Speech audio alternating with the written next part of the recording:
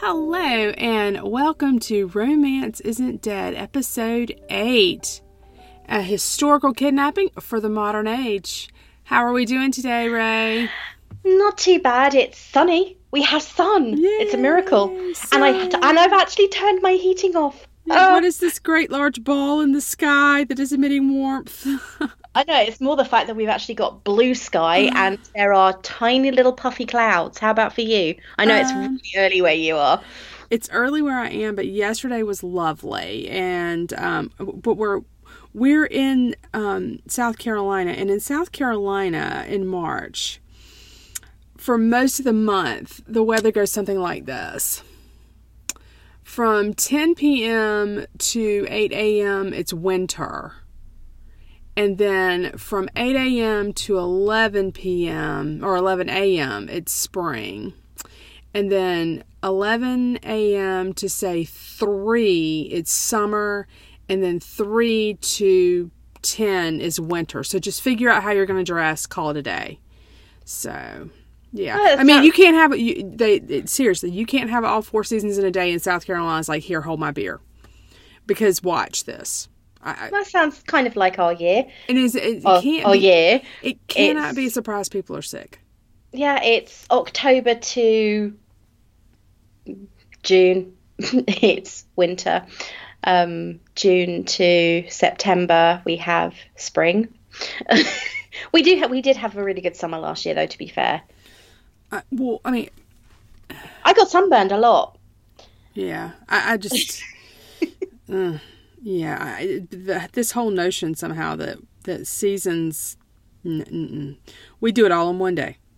We'll do it all in one day. And I sent you a picture of a local lake that had so much pollen on it. Yeah. Oh my gosh. I mean, it looked like an oil slick. Only yellow. Yeah. It was pretty though. I know that it's not pretty for anybody who suffers from allergies, which both of us do, but it was pretty. Yeah. Well, and then there was another video. Someone took a dozer and ran into a tree just to shake the tree. The cloud of pollen that came off of that thing.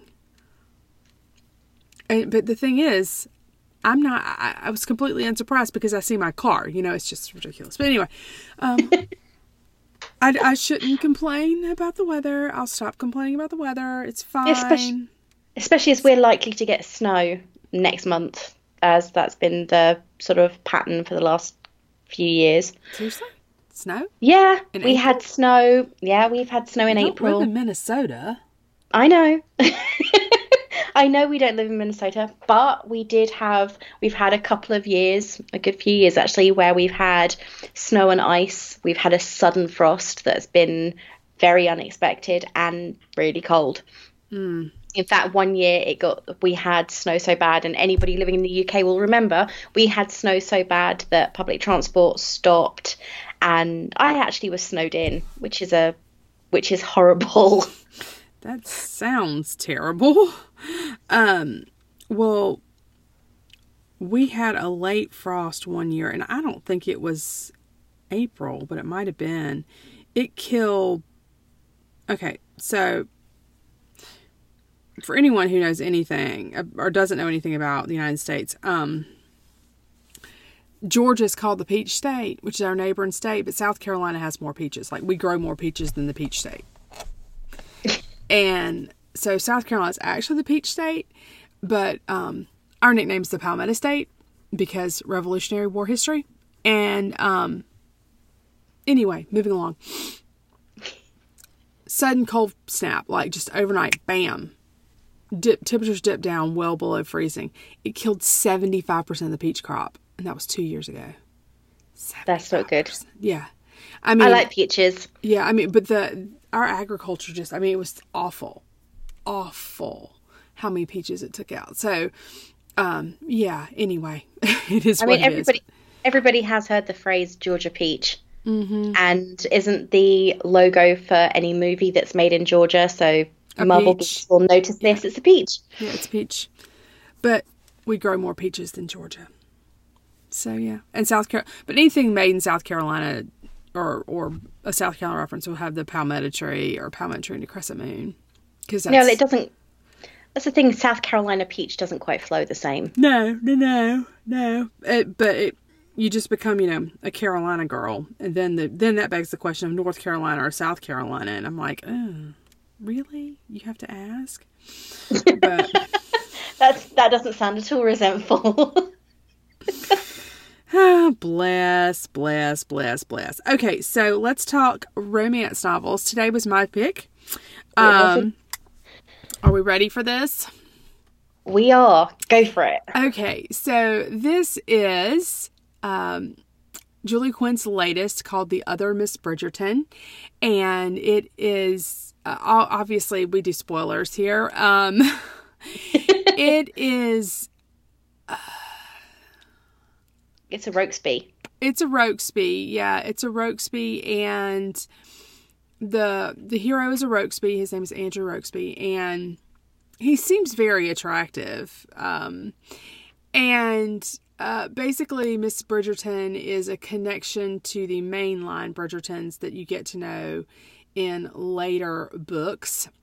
Or in earlier books, but this is a Bridgerton prequel, and it's essentially a pirate kidnapping, but not really like Mallory kidnapping or anything like that. It's not. That's still one of my favorites. It's not. It's definitely not a bodice ripper. I would not call this novel a bodice ripper. Even the covers make it very, very clear. If you look at the original cover that is on the Kindle novel, especially, well, over here anyway, it's almost a Regency style line drawing, though we have to say this isn't quite Regency. It's set in 1796, so it's post-American Civil or American Revolution. I don't know what the Brits call that. What do the Brits call that when the Americans revolted and successfully defeated the British Empire? Well, that's the point where America exits our history. So y'all just pretend it didn't really matter. It didn't happen. Okay, just check it. What do they call it? It was Mad King George, so it was the Georgian era. Yeah. It would have been the Georgian era. Yeah, it's Georgian. Georgian. So it was pre-Regency. It was Georgian, as in Mad King George. And though I don't think he was really legitimately mad. Didn't he have syphilis or something? I can't remember. Syphilis will eat your brain, so that makes you crazy. So, yeah. He might have had dementia. I don't know. But anyway, it was in that era. And we kind of, in my history classes at least, which were in the 80s, that was the point where America exited British history. So it just said... no longer mentioned. How did it... But I'm just wondering how that was addressed. It was just like, oh, well, the American colonies revolted, and so they became their own country? We mentioned the Boston Tea Party. Uh-huh. And I cannot remember what they talked about. I mean, got to remember it was 30 years ago. They mentioned the Boston Tea Party. What about the Boston Massacre? Do you even know what that is? No. You don't know what the Boston Massacre is? God, that sounds so lacking intelligence. But at the same time, we have a lot of history here.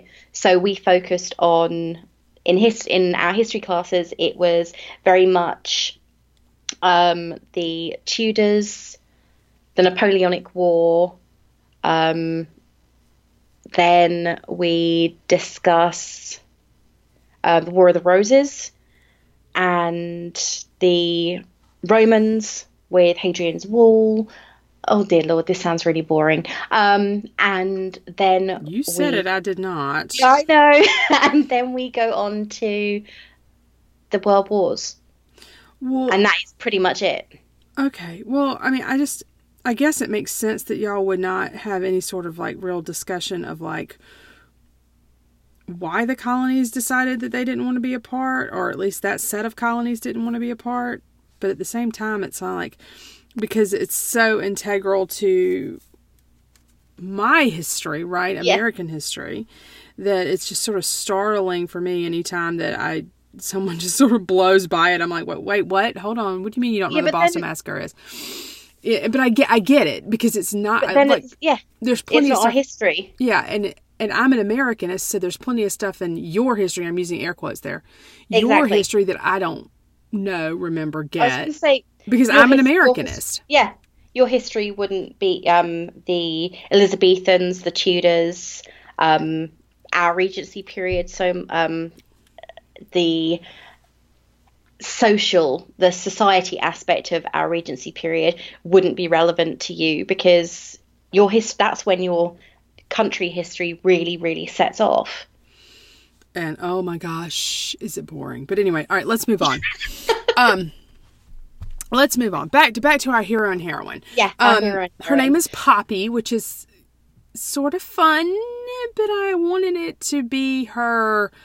I wanted it to be a nickname, not a. Yeah, I wanted her to be something like Georgiana. Yeah, I wanted it to not be her real name, but it actually was her real name. And Julia Quinn, of course, made use of the tropes that I love, right? She's been compromised, so they have to get married. But she subverted that in a lot of ways, right? She did. Oh, she definitely. subverted that. And there's only one bed. That was throughout the thing where they had to find a way around that. What else? The helpless, the innocent heroine. But you know what? The other thing is, it's like Julia Quinn used this novel, which should have been a novella, but that's another discussion for just a minute from now. It's like she used this novel to subvert all the tropes. Instead of just using one of them, like the single bed where it happened one night almost. There's just one bed, and he gives her the bed, and she takes it.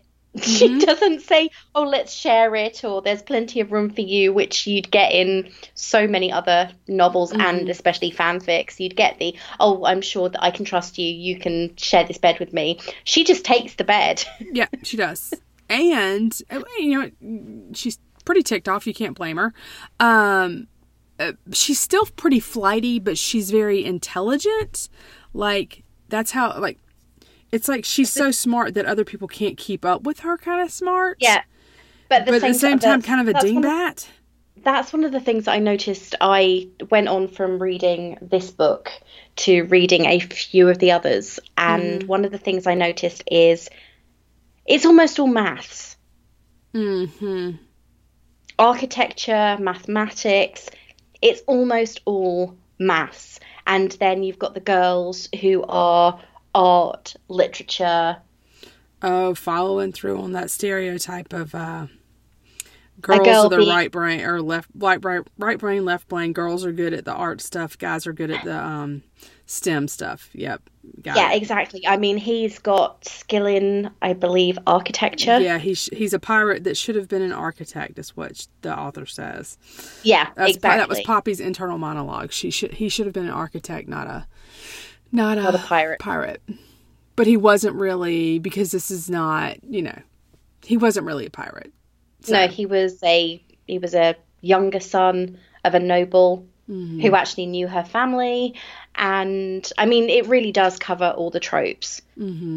Yeah. And that's fine. It's totally fine. That's what and one of the things that Ray and I had discussed sort of before we started talking, I really did feel like this should have been a novella. Like, it was very slow to get started. And then you're halfway through before there's even the slightest whisper of a kiss, right? Or of attraction or any notion of feelings. It's actually dead on, according 50%. To my Kindle, 50% through. Yeah. There is a peck on the lips, literal peck, nothing but a brief brush of lips against lips. Right, and they describe it as this small kiss, instantaneous, but it was like an instant is how they sort of describe it. Yeah. And then let me also say this about this particular book. One of the things they did spend the first 50% of the book getting to know one another. Yeah, that is true. Which is not something you normally see in romance. Normally, romance novels have at least some element. An elephant? Are you talking about Dumbo? I can talk. I have kids. I might be forced. No, let's not talk about that. So normally romance novels have some element of instantaneous, like, oh, get to, yeah, they have there's USP. There's USP. Yeah. But the first 25% of the book, you can almost guarantee there's going to be a kiss within the first 25% of the book. And this just didn't happen, it just didn't happen. But there were some funny moments, and they really did get to know one another. And I did like that, but it didn't make for real scintillating reading.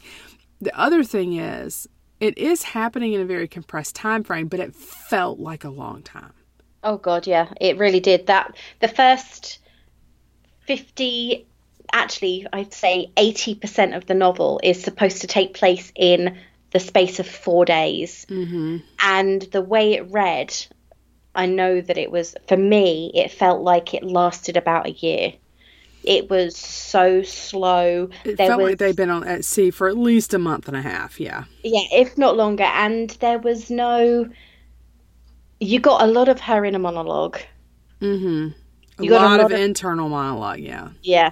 And a lot of her perspective on things. And he had that whole internal monologue thing going on too.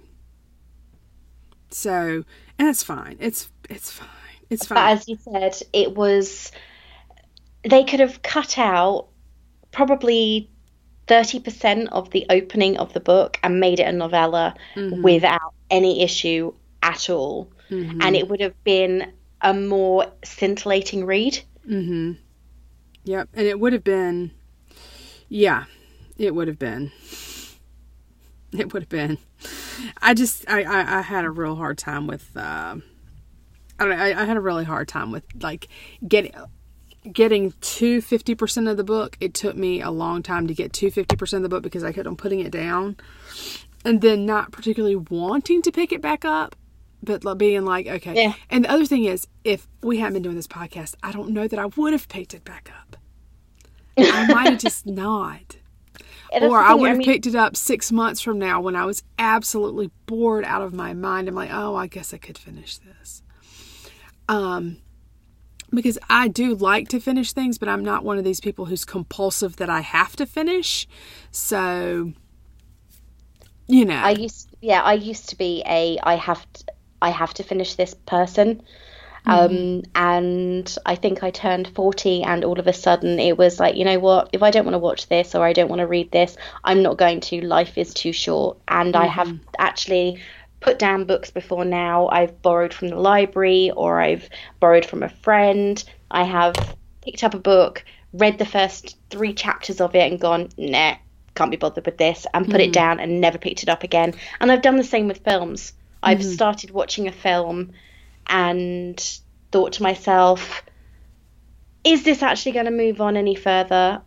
No, I don't like these characters enough, and just switched it off. Mm-hmm. My Netflix list is full of films that I've done that with. Yeah, so I'm not sure, like I said, I'm not sure I would have actually finished this book if I hadn't been doing it for the podcast, especially because it was my pick. But you'd have been better off picking The Duke and I. Right, but I was trying to pick something. We wanted to pick something new. I wanted something new, and she, to me, was a known quantity, and I was like, oh, it won't be too bad, And it wasn't that it was bad. I don't think it was bad. I just think it just felt like it should have been a novella, and somebody told her, oh, we need you to write a novel instead, so she stacked in some filler that admittedly lets you get to know the people better, but in the end, it felt kind of superfluous. Yeah, so, I mean, they have an entire conversation about building houses of cards. Mm-hmm. Oh, and when he gets all enraptured describing the architecture of Lisbon, I'll be honest, I skimmed. Oh my God, you did that. No, I have to admit, and see, here's the thing. I was at 44% when I picked the book up yesterday to finish it. That tells you something. And it was last night when I picked it up to finish it. And I went from 44% to 100% last night. But the last 50% wasn't as difficult to read. Like I could get through it much more quickly. It's because things were happening. Things were happening. I mean, she just wasn't this mental. And thank God that they didn't do this whole big thing about her journey back to England. I'd have stabbed myself in the neck with a pencil. I just couldn't. Sorry, that's so funny. I actually read this at work, and I think halfway through the week, I sent a message to Sally saying, "Oh my God, this literally went from 0 to 900 in the space of 20 pages." Mm-hmm. Because all of a sudden, they are getting incredibly intimate. Mm-hmm. That's the thing, this is a kidnapping within a kidnapping. Mm-hmm. Yeah, exactly. Because she gets kidnapped by the pirates because she sees something that she shouldn't. Mm-hmm. They have to take her with them because he has to leave. Massive spoiler, he's a spy for the crown. Or at least a courier, right? He's a courier. Yeah. It has to take something to Portugal, so she has no choice but to go with them. She's bundled onto this ship in a burlap sack. And then they spend what feels like an eternity getting to know each other on the journey out there, sharing one tiny little kiss. Oh my God, that was so long. I didn't care about it was like the first 2 days of it were really, really long. Yeah. Ugh. And then all of a sudden, they get to Lisbon. She's admiring someone and she's admiring this fisherman or something. He's a stevedore, basically. He's a stevedore. He's unloading things in the dock. Yeah, and she's admiring his form as he takes his shirt off. So she's perving, basically, over this guy that she sees that she doesn't know and imagining his life. So she's a people watcher, which a lot of people can sympathise with. I'm one myself. I sit in coffee shops and do it all the time. And then and he took his shirt off in public, to be fair. I mean, yeah. To be fair. It was hot. It was hot. Yeah. She is then escorted around Lisbon by the captain, who's taken sympathy on her, but also at the same time he wants to be with her alone because he finds her enchanting. So there's no chaperone or anything, which there should be, given he knows who she is and the fact that she is innocent. You know, I can't decide. He's already compromised her anyway. Yeah, I mean, I'm wondering if he had, and see, we don't really get him saying, like, we got the part where he said, you know, I guess I could marry her if I had to, you know, like at the beginning of it. But he doesn't ever really revisit that in his head. Like, it doesn't feel like he makes that determination that he's going to marry her until much later. No. And then they get kidnapped again. Yeah. By these, I suppose, someone with actual nefarious intentions. It's a street gang that is sort of run by a larger syndicate, and it's not a political motivation, but it was basically it's kidnapping for ransom as a business. And if you know anything about diplomatic stuff, a friend of mine, her husband worked for the American government, and he was an envoy to Ecuador. And so they went down there as newlyweds, and they lived in Ecuador. And one of the things that happened with her, she had to have kidnap and ransom insurance, because it's a business to kidnap Americans and extort money. And normally you don't get hurt, but you get kidnapped, and if you don't pay it, so you get kidnap and ransom insurance. So there'll be someone to pay the $2 million that you might be worth. Yeah. So it's that kind of thing where they're looking for money, and they get it from the British consul, but they get kidnapped. They get shoved into a room together. There's just one bed. Then he totally compromises her there. If he hadn't compromised her before, oh boy, did he do that then. And this was the point where I was reading this at work, and oh my God, my face and I'm not normally easily embarrassed, but I think because the story had been so mild, tame. Yeah, it had been my 8-year-old nephew could have picked this book up and read it, and I wouldn't have felt uncomfortable with him. Well, I would have, because my 8-year-old nephew, but at the same time, I wouldn't have felt that he was reading anything that was going to expose him to something unnecessary until I reached the point where they have an interlude on the one bed in their kidnap chamber. Okay, now, and let's be fair. Poppy is a full participant in this. Oh, yes, she is There's full no participant. question. And that is another thing that you brought up. There's no question of consent in this novel. Like, she is. Yeah, he asks. He, like, double checks. And triple checks. Yeah, and then with this interlude, sort of the same thing. I mean, this novel really goes out of its way to make you very comfortable with any sort of physical interaction between these two. And I think Ray, you're right that it was in part because he had kidnapped her, so he's in this position of power, right? And so, but this novel really kind of, and it feels, the first time it happens, you know what, it does feel organic, but I feel like she shoehorned it in at the same time. Does that make sense? Yeah, like, it totally makes sense. I mean, it goes back to what I was saying, which was this was a romance that was written with modern sensibilities in mind. Because had this been something that legitimately happened in the Regency or the pre-Regency period, women were chattel. They were belongings. And he'd already said, "You're mine." He'd staked his ownership claim on her. Yeah. And he was protecting her, but at the same time, he was the one that should have been, he was protecting her from. And if this had been a novel, say, for example, Gentle Rogue, which we will be coming to at a later date by Joanna Lindsey, which was written in the 80s, there would have been no request of consent because it didn't happen. There was no, I mean, there were certain in public, they'd be all gentlemanly. But if you exposed yourself, that sounds really wrong, but if you were in a situation where you were on your own with somebody, that was your consent. Yeah, whether you meant for it to be or not. Exactly. You'd already placed yourself in a situation where by being alone with them, you had compromised yourself anyway, because without a chaperone, if you were a young single woman and you were on your own with a man, you were already compromised. And let me also say this.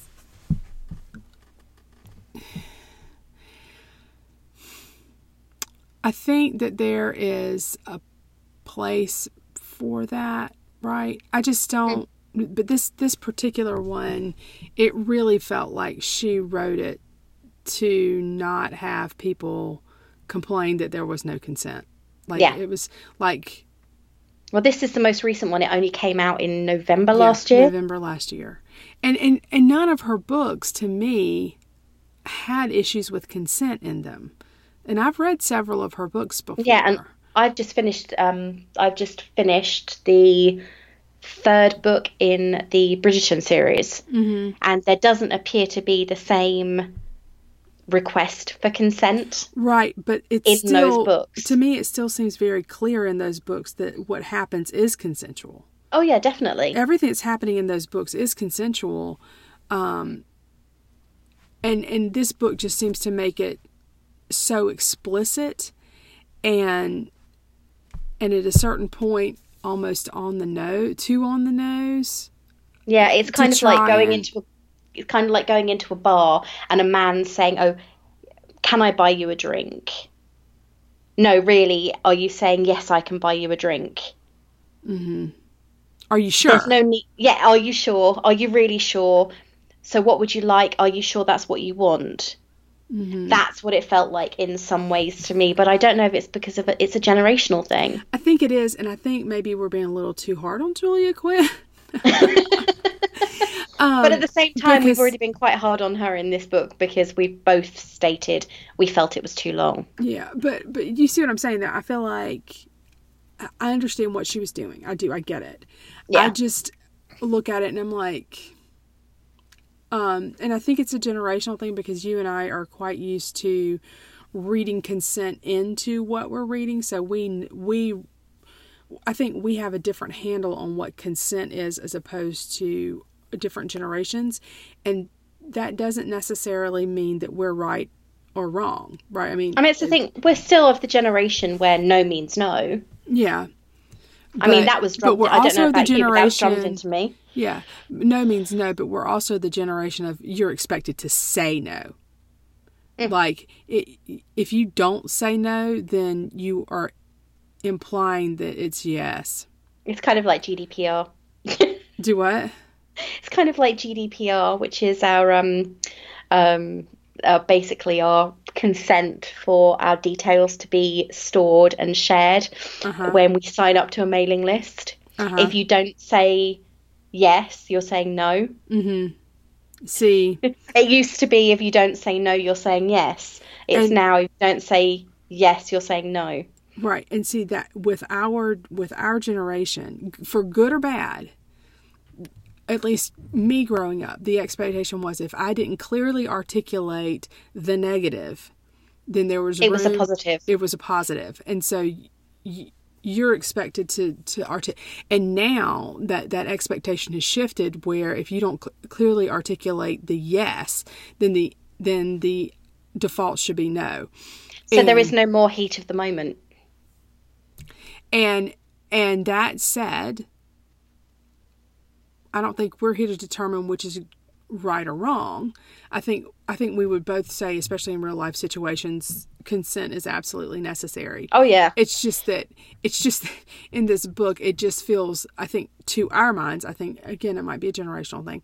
To our minds, it just feels really like hammered in and almost unnecessarily hammered in. But you know, it's not bad. It's not bad. I mean, I'm not mad at it. I just, no, you know. It didn't pull you out of the novel because in a way she did it well. Yeah. In a way, both of us had already kind of detached ourselves because it had taken so long to even get to a peck on the lips that the romance element of it didn't feel quite so organic anyway. Because it had taken so long. I mean, that first 50% of the book, I read it on Kindle, so I have no idea how many pages it actually is. But in that first 50% of the book, I have to admit, I put down the book so many times. In fact, it took me until the Monday just gone to pick the book up again after reading maybe 15 pages the first time round, because nothing was happening. I felt that there was so much nothing going on in the first half of the book. I mean, they're just getting to know each other, and there's some fun things in there, but the second half had to be sped up and condensed so much because of the first half of the book. True. But I think she wanted to do that because she wanted us to get to know these two characters. I don't know, I guess. Yeah, but then, I don't know, I don't feel like, especially at the end, at the end of the book, where there's literally 20 pages between them meeting each other again and getting married. Well, and then there's the epilogue. Yeah. When she's had a baby. Yeah. Yeah. All in all, if you, all right, so I would say all in all, this novel, if you are going to read Julia Quinn, I don't think I'd start here. I wouldn't either. I don't think I'd start here. I think I would probably start with one of the mainline Bridgerton books, and I can't tell you which one off the top of my head, but I would start with one of the mainline Bridgerton books. The first book in the series is called The Duke and I. The Duke and I, yes. So maybe that one. I think my favorite was The Viscount Who Loves Me, but I can't swear to that. That's the one with Benedict and I can't remember her name. No, it's Anthony, isn't it? The heir. Oh, yes, the heir. Anthony and Kate. Yeah. So, anyway, that's just me. That's just me, my thought process there. But see, this was the first book by Julia Quinn I had ever read. And I think had I not done my research and looked at the other books on Amazon and also spoken with Sally about them, I think I probably wouldn't have picked up another one because it was so slow. If really, I agree, if you are looking to start a new series of books or look at a new author, Julia Quinn, great writer, but do not start with the other Miss Bridgerton because it is so slow that you will wonder why you've picked it up. Yeah, that just makes me a little sad. But Yeah. not every book can be the book, right? Yeah, it always makes me sad when I pick up a new author and I don't find engagement with the characters that they've created. Mm-hmm. Yeah. No fun. No fun at all. All right. Well, do we have anything else we need to say about the other Miss Bridgerton? Chili rating. Chili rating. Your idea. Sorry, my bad. This one for me, I mean, your blush at work notwithstanding, I'm calling it a 4. You see, I'd say 4.5 to 5, but only because I was blushing at work. So if we say 4, I can go with that, because I mean, I for can the go first, with 5 too, but I could go with a 4 or a 5. But at the same time, we've got that whole, it took 50% of the book to even get a peck on the cheek. Well, a peck on the lips. So if we were rating it for the second half of the book, I'd say a 6. Yeah, I'd say a 6 with no problem. But as we're rating it for the entire book, I'd go with a 4, because there's way too much exposition. Way too much. Yeah. And you're an exposition kind of writer, so that probably drives you crazy. Yeah. For you to say, there's too much exposition. Holy crap. Yeah, too much. I love narrative. As a writer, I love narrative. I struggle with conversation. Mm-hmm. I struggle really bad. Well, obviously not in person, as you can tell, but I struggle with writing conversation and making it sound natural. Mm-hmm. So I write a lot of narrative, and I love my descriptive. So I could quite easily sit and describe the blue sky outside for about 20 minutes with no problem. However, when it comes to reading a romance novel, I hate it. Mm-hmm. I want the action. I want the two characters to meet. I want them to get to know each other a little bit. I want the down and dirty in the bed that they've got to share, because there is no other bed. But that's just how I like to read it. At the inn, when it's raining outside. Yeah, exactly. I love that. I love that aspect of romance novels, and that's what I was hoping for with this one, and I didn't get it, so I'd go with a 4. Okay. All right. I said 4, mostly because it's very, very tame until it's not. And then it's only not tame twice.